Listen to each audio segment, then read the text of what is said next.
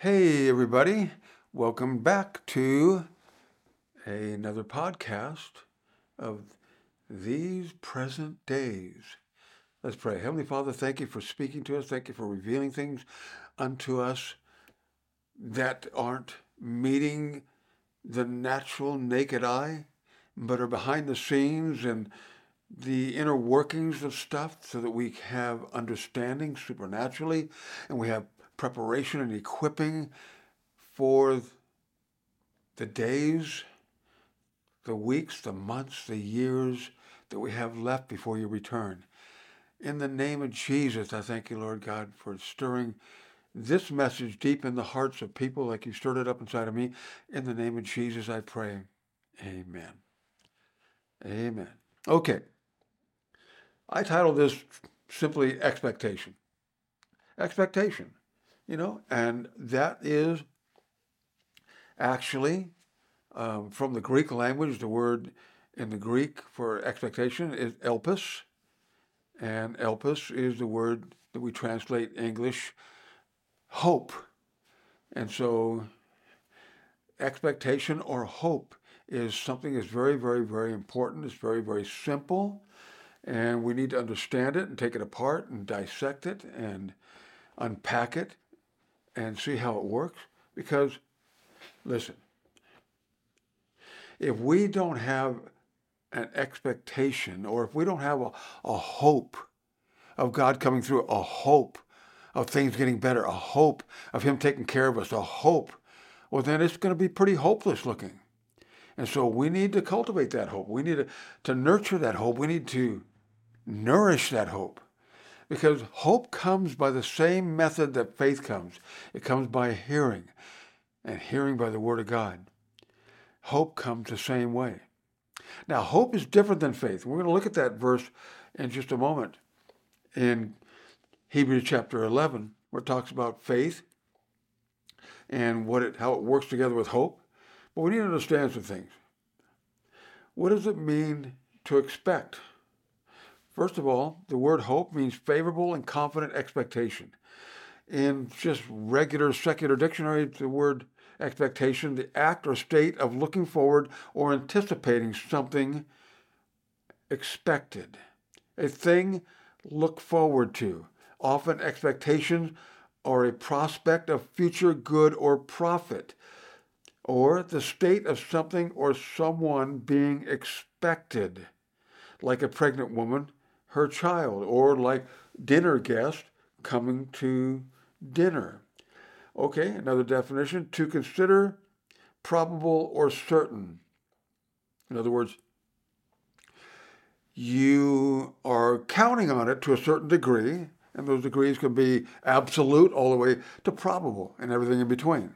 In other words, if you invited some people to come to eat and you're going to meet them at the restaurant at 8 o'clock and you're there and they're not, and they had a reputation before, and you were kind of cringing and hoping that they wouldn't be like it was before, but you had that in the back of your mind. And so it kind of undermines, it kind of digs the ground out from under. And so it's a probable, they probably will make it, maybe. And so you weren't fully expecting. When you're fully expecting someone, you're ordering their drinks before they even get there, if you know them. You're looking at the menu for yourself and for them to encourage them or to suggest to them that they might want to try the halibut. It looks really good and stuff like this. Because you have this expectancy of them being there.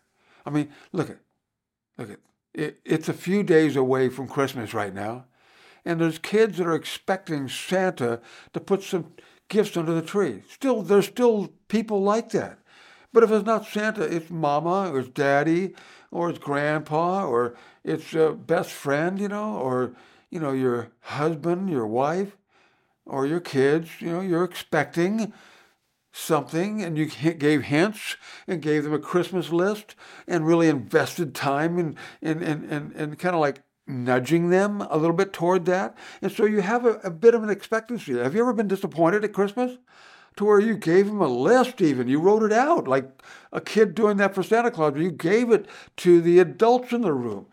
and they didn't hit anything on the list, or if they did, it wasn't the right thing.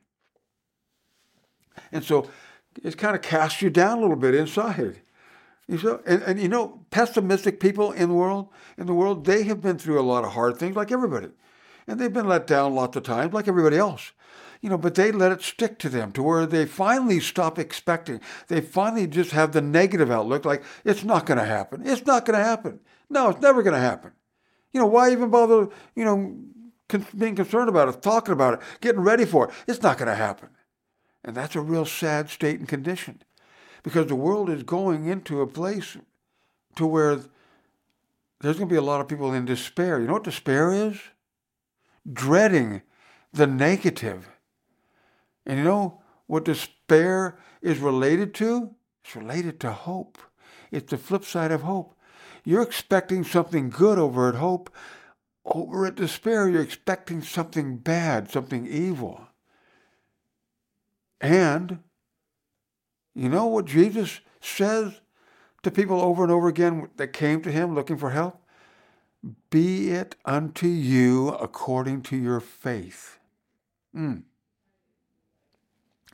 If you truly expect it to rain, truly expect it to flood, truly expect it, and nothing but the negative, you're going to get that because you put your faith to work on that. You see, faith and hope are first cousins, and we're going to see that. But the opposite side is the evil distant relative to hope is despair. Despair is trying to sweep the land right now to where the things that are going on in the world, the present administration, even if you voted for him, even a lot of people in the party of the present administration, they're looking for help. They don't want this guy back in his administration. They're looking to change some things because this isn't what they signed up for. But they got to keep their mouth shut. They got to play the game. They got to get in line because they are of the party, and the party that's in power right now is doing their thing, and they're doing a lot of things that are shady, a lot of things. And granted, it's not any different on both sides. I mean, it's just like it's a little bit different, in the sense of things that lean a certain way. It's a little bit different. The two parties that we have, and we have 3 or 4 or 5, because there's always something cropping up and wanting to start a new party.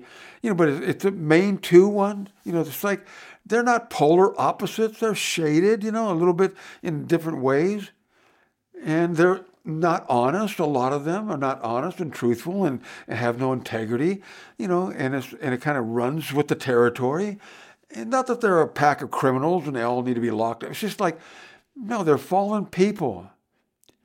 And since it affects so many people, these fallen people can be taken over by fallen beings, and they can be in their ears and in their heads and out their mouth and in their actions doing things that are ruining something that was a lot better before they got into power. And so, how are we going to navigate that? How are we going to put up with that?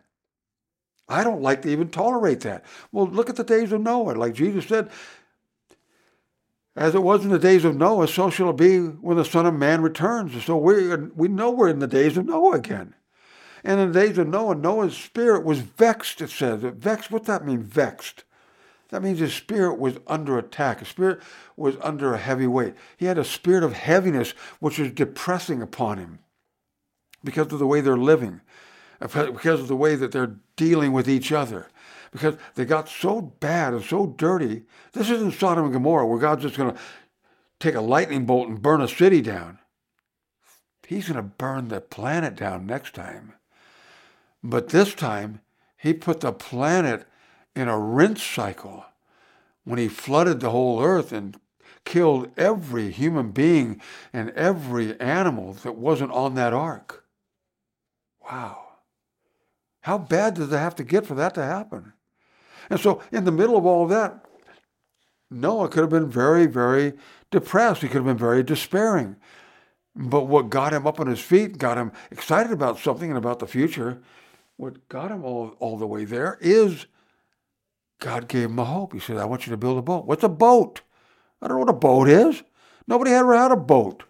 He was the first boat builder. And I'm going to flood the earth. Flood the earth, what's that mean? I want you to take and put all the animals in this boat. It's got to be big. It's like, big? It took him a year to build it. He had a few, maybe his son-in-laws and some of the other family members were trying to help him and stuff. But basically it was supernatural. And so that gave him a hope to get up in the morning, a hope to go to work, a hope, and he's getting mocked by the townspeople. What are you building? What's that? What are you doing? You making a Hilton hotel or something here? They didn't have Hilton by that, in that time, but I'm just saying. But they were mocking him and laughing at him until the rain started to fall. And then the earth opened up and they started gushing water up in the air, up in the stratosphere. It's amazing, like just flooded it and buried the earth underwater for a year before the water receded. And so we're looking right now, these present days are looking Noah's days right in the face. And so despair and negativity are the clarion cry of the fallen nature. And people in the world, they're upset, they're getting upset, they're getting volatile, they want to get physical about it, they want to get malicious about it and militant about it because they're going to have to defend themselves, they think, and all this kind of stuff. And it's kind of like a dog-eat-dog mentality, because we didn't ask for this, it's happening, it's being brought to us, and so it's scary to people. But when you know that Jesus already told us about this and already let us know that we were born for such a time as this, so we've got innate on the inside of us what we need to navigate these times and seasons and to keep our heads on straight and our hearts, clear. And so, yeah, we're going to see a lot of things we thought we'd never see. It's already happening. And so let's get into some scriptures after we got the definitions out of the way. One last one is to wait or stay. It's important to understand this. When God tells you to wait, it tells you to stay. That's part of expectation, because you're waiting or you're staying for a certain thing, for a reason. It's not time yet. That's why you have to wait.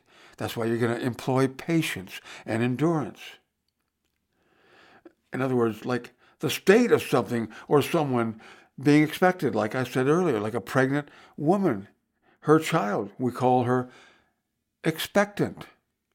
Yeah, she's expecting. You see, expectations are always future. Faith is always now. If you're not believing God for stuff to happen now, you're not in faith. If you're believing God to do stuff in the future, but not necessarily now, well, then you're in hope.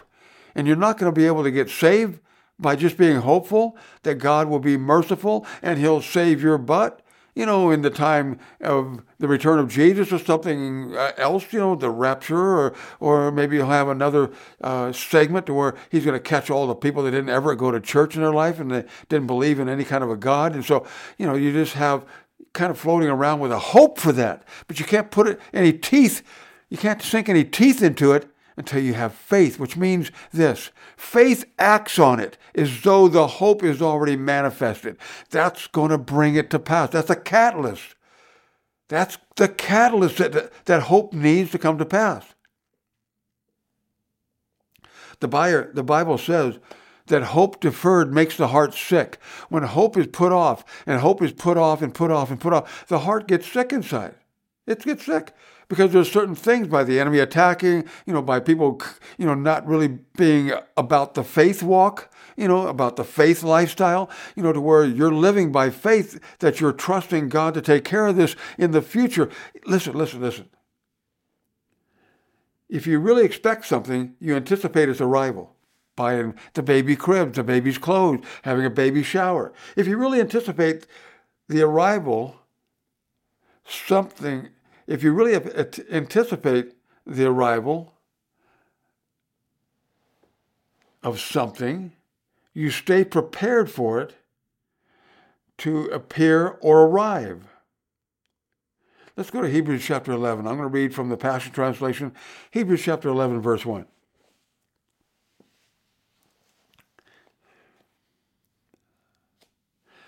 Here we go. Now faith brings our hope into reality and becomes the foundation needed to acquire the things we long for. It is all the evidence required to prove what is still unseen. Other translations say it like this: now faith is the substance of things hoped for, the evidence of things not seen. A better way of putting it would be, now faith is giving substance to things expected. And it's the evidence that you already have it, even though it's unseen. And so faith has no hope without hope. And so your faith doesn't have any hope if you don't expect it.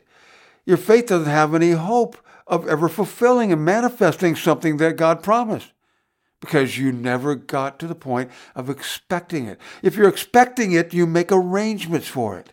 If you make arrangements for it, that means you know it's going to come.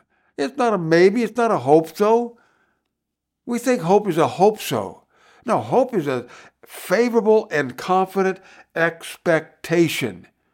It's not a negative expecting the worst. It's expecting something favorable. Hebrews 11:1. In the Mirror translation, it goes like this: persuasion confirms confident expectation and proves the unseen world to be more real than seen. Faith celebrates as certain what hope visualizes as future.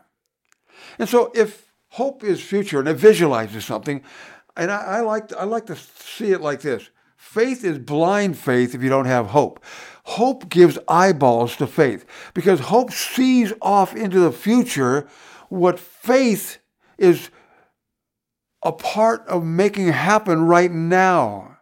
Faith is bringing you to it and it to you, whatever it is that you see off in the future, that you've been led by the Word of God to hope for something, to expect it, to make provisions for it, to get ready for it, to speak of it and act of it as though it's already here. You see, in a desperate, fallen down world that is despairing, this message is essential. Turn with me to Romans chapter 5. Romans, the 5th chapter, beautiful chapter about Jesus, about all the things that God did through him for us.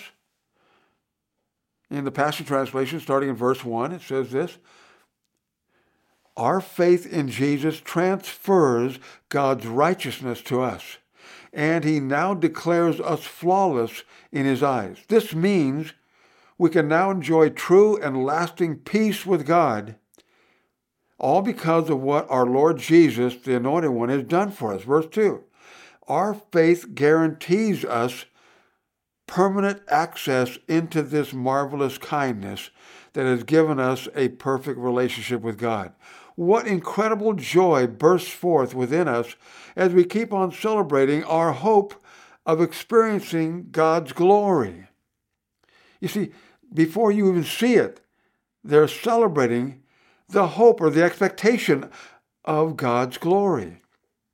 Once again, starting in verse 2 at the beginning, our faith guarantees us permanent access into this marvelous kindness that has given us a perfect relationship with God. What incredible joy bursts forth within us as we keep on celebrating our hope. If you don't keep celebrating your hope and what you hope for and what you dream, see, hope is like a vision. The Bible says in Proverbs 29 that without a vision, people perish, or they cast off restraint. They go wild. They go berserk. They got to have a vision. You see, I see hope like this. Hope is the blueprint. It's the schematic. It's the instructions of how to build this thing that faith puts its hands to and builds it. Okay?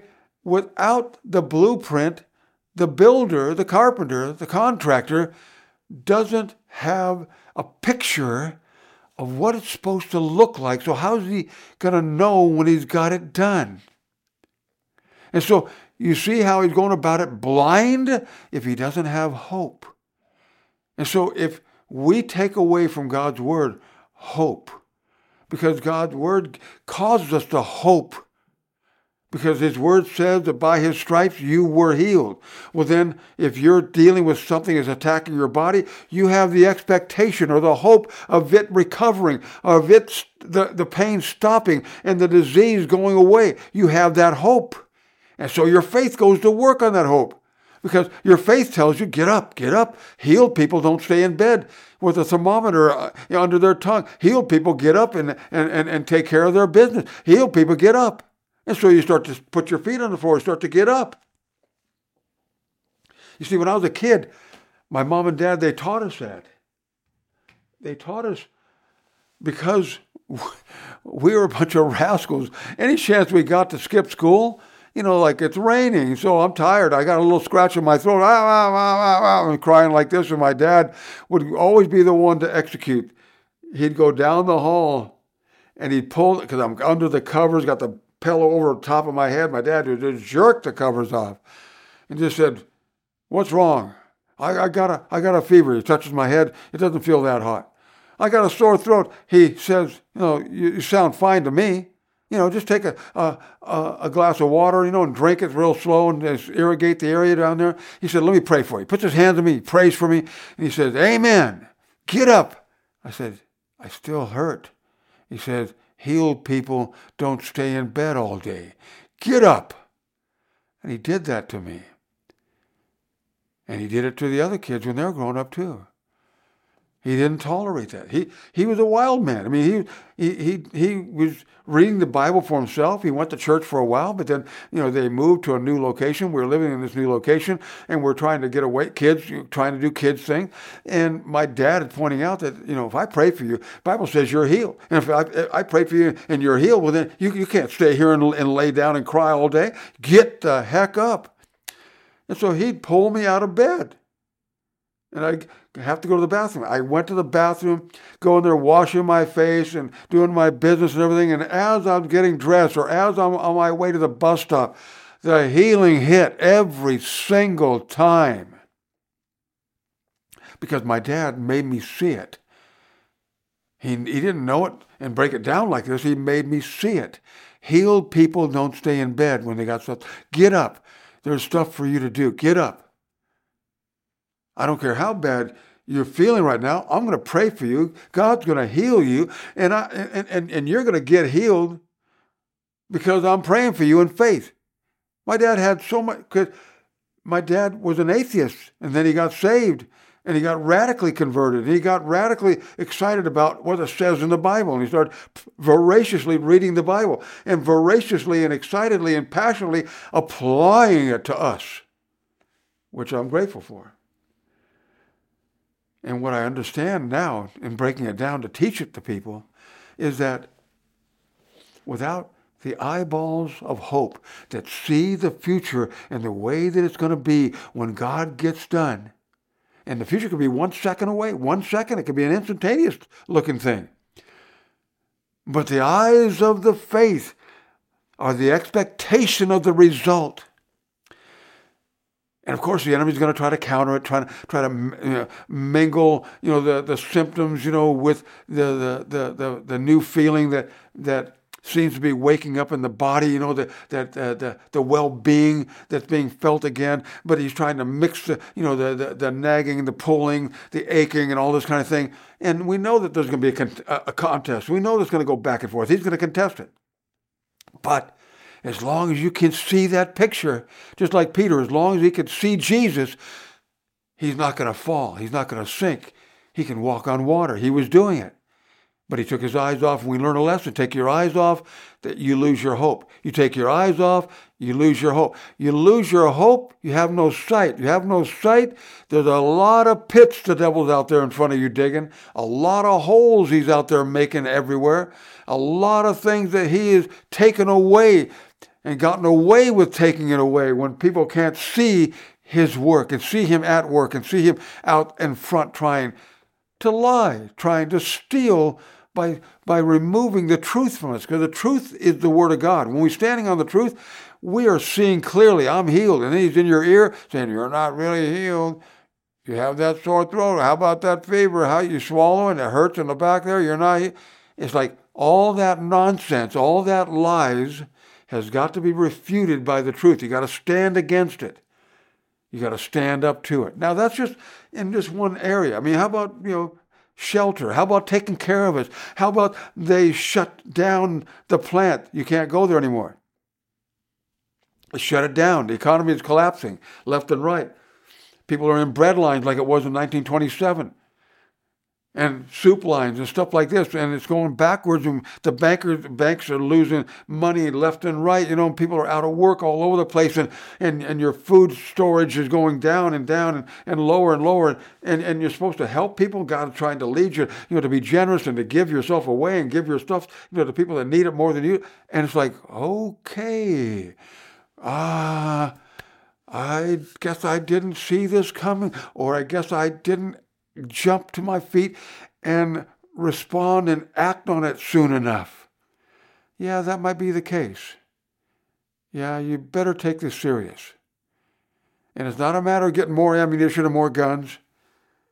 It's a matter of getting more of God's presence, expectation, expecting God to lead the way, expecting God to open the doors, expecting God to open the heavens, expecting God to bring the food, expecting God to keep everybody well, expecting God to keep the evil people from trespassing against you. Expecting God means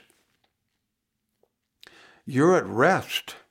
You're resting in the fact that God says he's going to take care of it, and you're not going to have to take care of it, but you're looking out the door for somebody to be made of flesh and blood, or some kind of visible form, maybe an angel from heaven, come down and manifestly can take care of it, and you don't see anybody, and you start to panic, and you think, well, I'm going to have to take care of it, take it in my hand. That's a trick. That's a snare, because you're getting in God's way now. Because God is the one who takes care of us. God is the one who comes through for us. God is the one that's never failed us. He's never lied to us. God is the one. So, what are we going to do? Let's get back to Romans 5, verse 1. Our faith in Jesus transfers God's righteousness to us, and he now declares us flawless in his eyes. Wow, that's pretty complete. This means we can now enjoy true and lasting peace with God, all because of what our Lord Jesus, the Anointed One, has done for us. Verse 2. Our faith guarantees us permanent access into this marvelous kindness that has given us a perfect relationship with God. What incredible joy bursts forth within us as we keep on celebrating our hope of experiencing God's glory, our expectation of experiencing God's glory. Verse 3. But that's not all. Even in times of trouble, hello, people, we're going into that. Even in times of trouble, we have a joyful confidence, knowing that the pressures will our pressures will develop in us patient endurance. In other words, our pressures that we're experiencing is going to develop that patient endurance. Verse 4. And patient endurance will refine our character, and proven character leads us back to hope. Verse 5. And this hope is not a disappointing fantasy, because we can now experience the endless love of God cascading into our hearts through the Holy Spirit who lives in us. You see, you can really take a beating while you're waiting for the manifestation of your hope. But no worries. He's saying, don't worry about it. It's going to work for you. Look at verse 3 again. But that's not all. Even in times of trouble, we have a joyful confidence, knowing that our pressures will develop in us patient endurance. Our pressures are going to work for us. We're not going to be killed. We're not going to die here. This isn't the hill to die on. And so verse 3 is talking about, look at this. You're going to be strong in potent endurance. Or patient endurance. Verse 4, and patient endurance will refine our character. What refining does our character need? Our character needs to be calmed down. Patient endurance can wait all day and all night. And so our character needs to be refined by patient endurance to where it's chill, it's cool, it's relaxed, it's fine. And this hope, it says in verse 5, is not a disappointing fantasy because we can now experience the endless love of God cascading into our hearts through the Holy Spirit who lives in us. You see, this patient endurance, it's refining the character that we have, and proven character leads us back to hope. In other words, when our character gets proven, our character gets toughened, our character gets hardcore. Hardcore in Christianity doesn't mean that you're militant, that you're aggro dog, that you're pushy, that you're, kind of rude to people that don't get on board with what you're trying to push them to do. No, it's not talking about that. It's talking about you're set and you're sure, you're fully persuaded, you're locked in that this is going to work because I don't have a plan B or C or D. Verse 4, and patient endurance will refine our character, and proven character leads us back to expectation. And this expectation is not a disappointing fantasy because we can now experience the endless love of God cascading into our hearts through the Holy Spirit who lives in us. We're going to experience that when we push through and don't let hope die on that hill. Don't let hope die on that hill full of despair and depressed souls. Because the Bible even says that hope is an anchor to the soul. The soul is under fire right now, under all this stuff, all this information that's coming, all this evil, all this stuff that's collapsing, it's not working, we're not going back to, all this stuff that's threatening, that's scary and everything. When we have an expectation of victory, an expectation of support and supply, an expectation of plenty, an expectation of protection, well, then we're going to be cool, calm, and collected in the middle, and we can be of help to people. If you're falling apart at the seams, you can't help anybody. If you're looking for your guns and ammo and stuff like this, you can't help anybody. You see, we can really take a beating, like I said a minute ago, while you're waiting for the manifestation of your hope. But no worries. Why? A little baby, if little babies can go through the struggle of faith life conversion, big babies can make it too. Okay, what do I mean by little babies going through the struggle of faith life convergence, I meant to say, which means that the baby's being born, going through the fallopian tube, passing through the cervix, which is pushing down on the baby's chest, moving bones out of the way, and causing the lungs to push out all the fluid that was in them. And then the baby pops head into the air and starts screaming and breathing with lungs that work for the first time. That baby was beat up. That baby got beat up to a pulp. I mean, that baby has a piece missing in the skull so that its head, its bony head, has a spot to be flexible to when the head as well as the rib cage and the lungs and everything and the stomach and all that is being flattened like rollers are there because it's smooth as silk. The liquid, the placenta, is broken and stuff like this. And the amniotic fluid is out and also the woman's fluid. is mixed with that. So the baby is bathed in fluid and coming down the channel down, and the baby is being pressed, squished down so that, and hasn't breathed yet. His heart is being pushed around with the organs inside, also by going through these tight spots, getting ready to be introduced to the world. That's the first stage.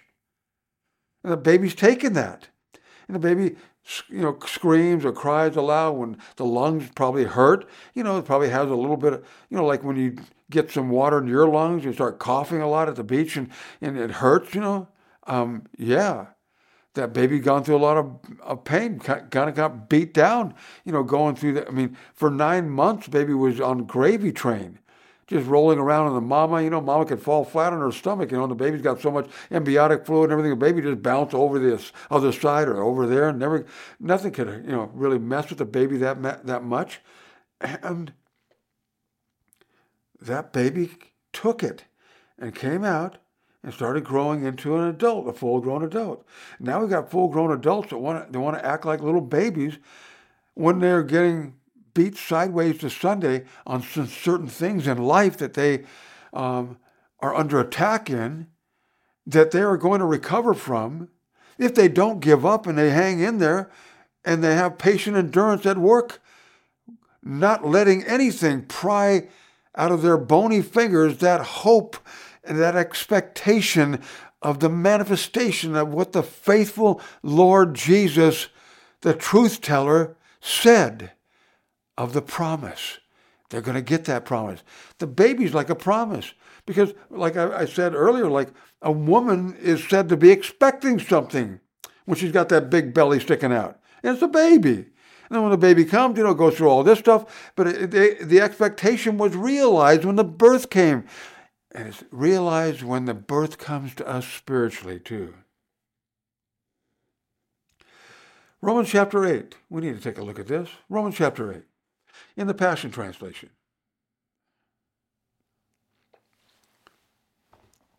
Paul the Apostle talking about the world that has been subjugated because of Adam's sin in the Garden of Eden to the corruption, the corrosion, to death itself, to decay, to everything going back to where it came from, back from earth, from dust to dust, ashes to ashes.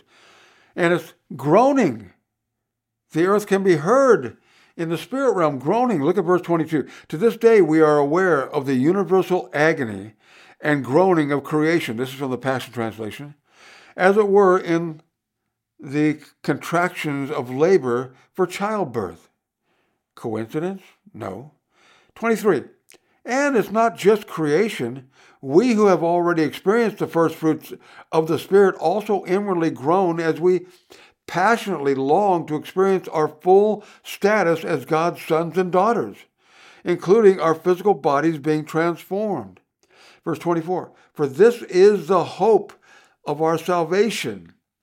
But hope means that we must trust and wait for what is still unseen. For why would we need to hope for something we already have? Verse 25. So because our hope is set on what is yet to be seen, we patiently keep waiting for its fulfillment. Verse 26. And in a similar way, the Holy Spirit takes hold of us in our human frailty to empower us in our weakness. For example, at times we don't even know how to pray. In other words, we're getting beat up so much we can't even put the words together for a prayer or know the best things to ask for. But the Holy Spirit rises up within us to supersede on our behalf, pleading to God with emotional sighs too deep for words. God, the searcher of the heart, knows fully our longings, yet he also understands the desires of the Spirit because the Holy Spirit passionately pleads before God for us.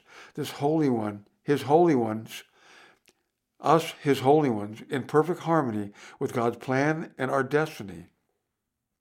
So we are convinced that every detail of our lives is continually woven together for good, for we are his lovers who have been called to fulfill his designated purpose.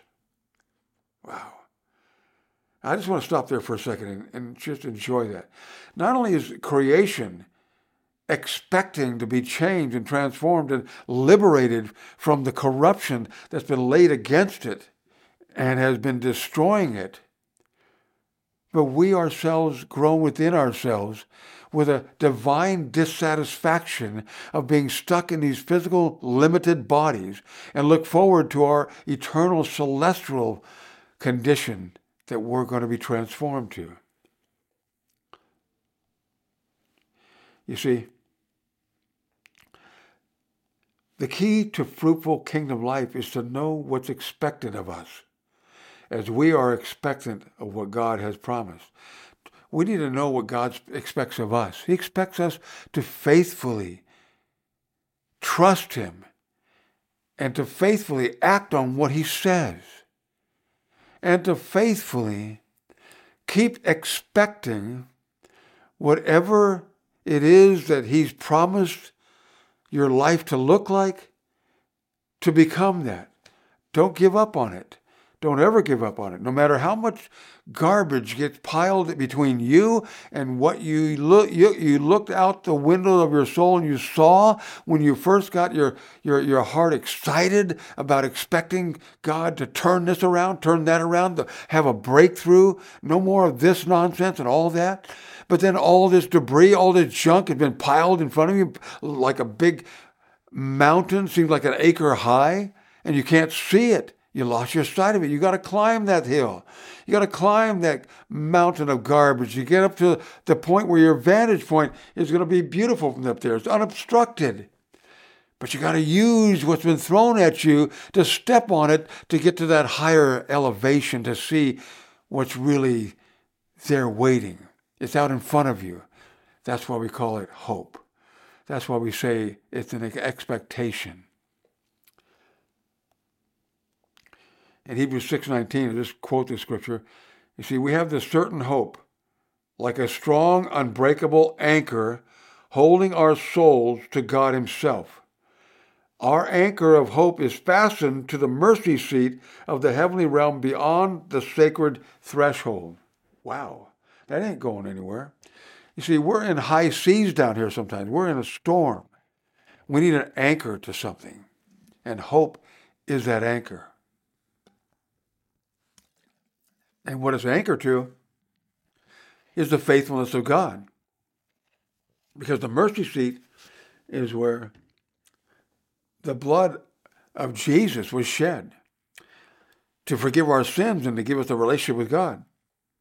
So once again, we have this certain hope, like a strong, unbreakable anchor holding our souls to God Himself. So hope is an anchor to the soul. In the middle of a turbulent world, if your soul isn't locked in on the expectancy of no matter what they say on the news, no matter what they do in the townships, no matter what goes on in the world, I expect that to bow down to God's will. I expect that to be removed out of my path according to God's will. I expect that.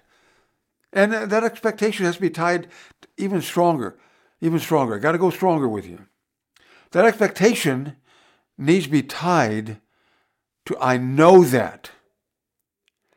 I know that because God spoke in His Word and I heard it in my heart and it caused me to expect something to change. Expect something that's better. Expect something to take the place of this mess.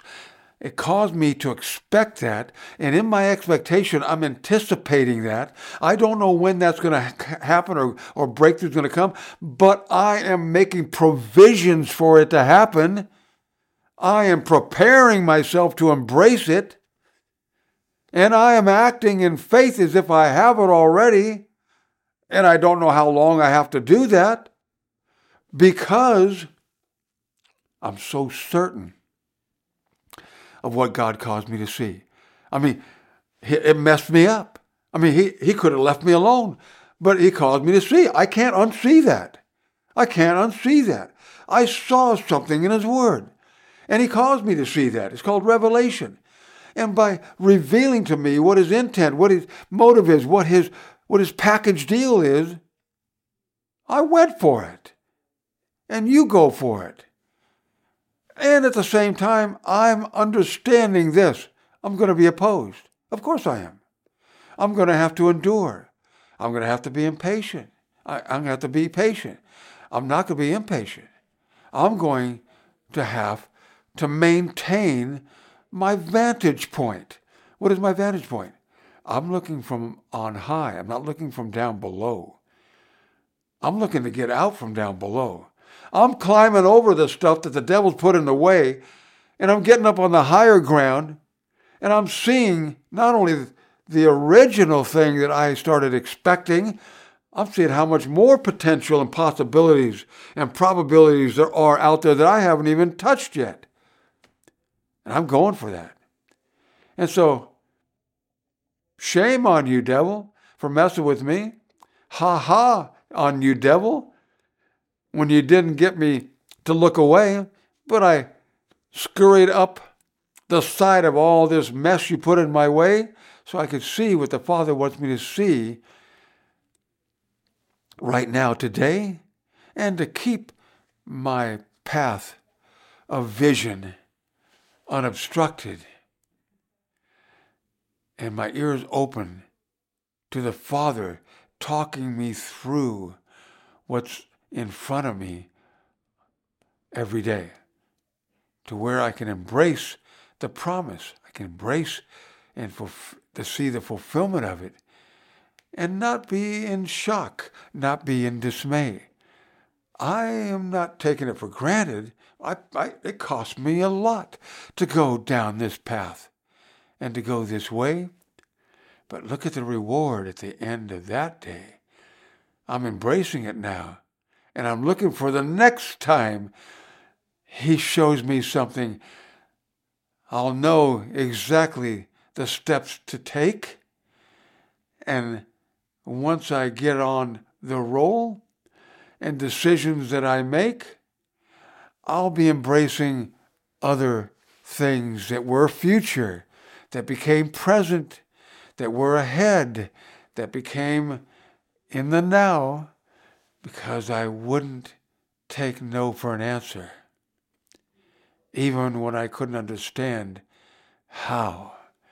I thank the Lord Jesus for instilling in me a resilient heart that trusts him and believes him. And when he tells me something, I lock in on that. And I pray that also for you, that you hold on like your life depends on it. Because it does. And that's what you have to do. And he who caused you to act this crazy is going to see you through. It's all going to be true. It's going to be right there in your possession. So don't be caught off guard or off looking another way. Don't be caught by surprise, even if you like surprises. I'm caught in the middle of expectation. I'm caught looking for it, and it appears, and I didn't have to stay up all night and watch the way that it materialized and came into physical being, and I saw it when it came. I don't have to see it. When I get up in the morning, just like any other morning, went to bed without it, woke up without it, still believe it's mine, went to bed without it, woke up without it, still believe it's mine, went to bed without it, acted like it is already mine, woke up without it, went to bed without it, woke up, and there it was. There it was, so divine. It became a manifestation after I received it by faith, and I expected it to manifest, but while waiting, it became mine. It was already mine. And so it was a foregone conclusion. It's a foregone conclusion. I already did my celebrating. I already did my shouting hallelujahs and praise the Lord. I did my happy dance because I already had it. And so nothing's going to stop it from coming now, because I'm already in that place, locked down to where anything that has tried to distract me, lie to me some more, anything that has been put up as a barrier to block my view, I've used it to catapult me to higher heights, to where I can see what the Lord has promised that he has done and that he is going to manifestly do. So it's all over from there. And thank you, Father, for getting us across to every one of us so that we can not only live this way, but we can begin to share. In the name of Jesus, I pray. Amen. Well, thank you for tuning in. I hope this meant something to you. I hope it helps you. And I'll be talking to you again soon. I love you all. Catch you later.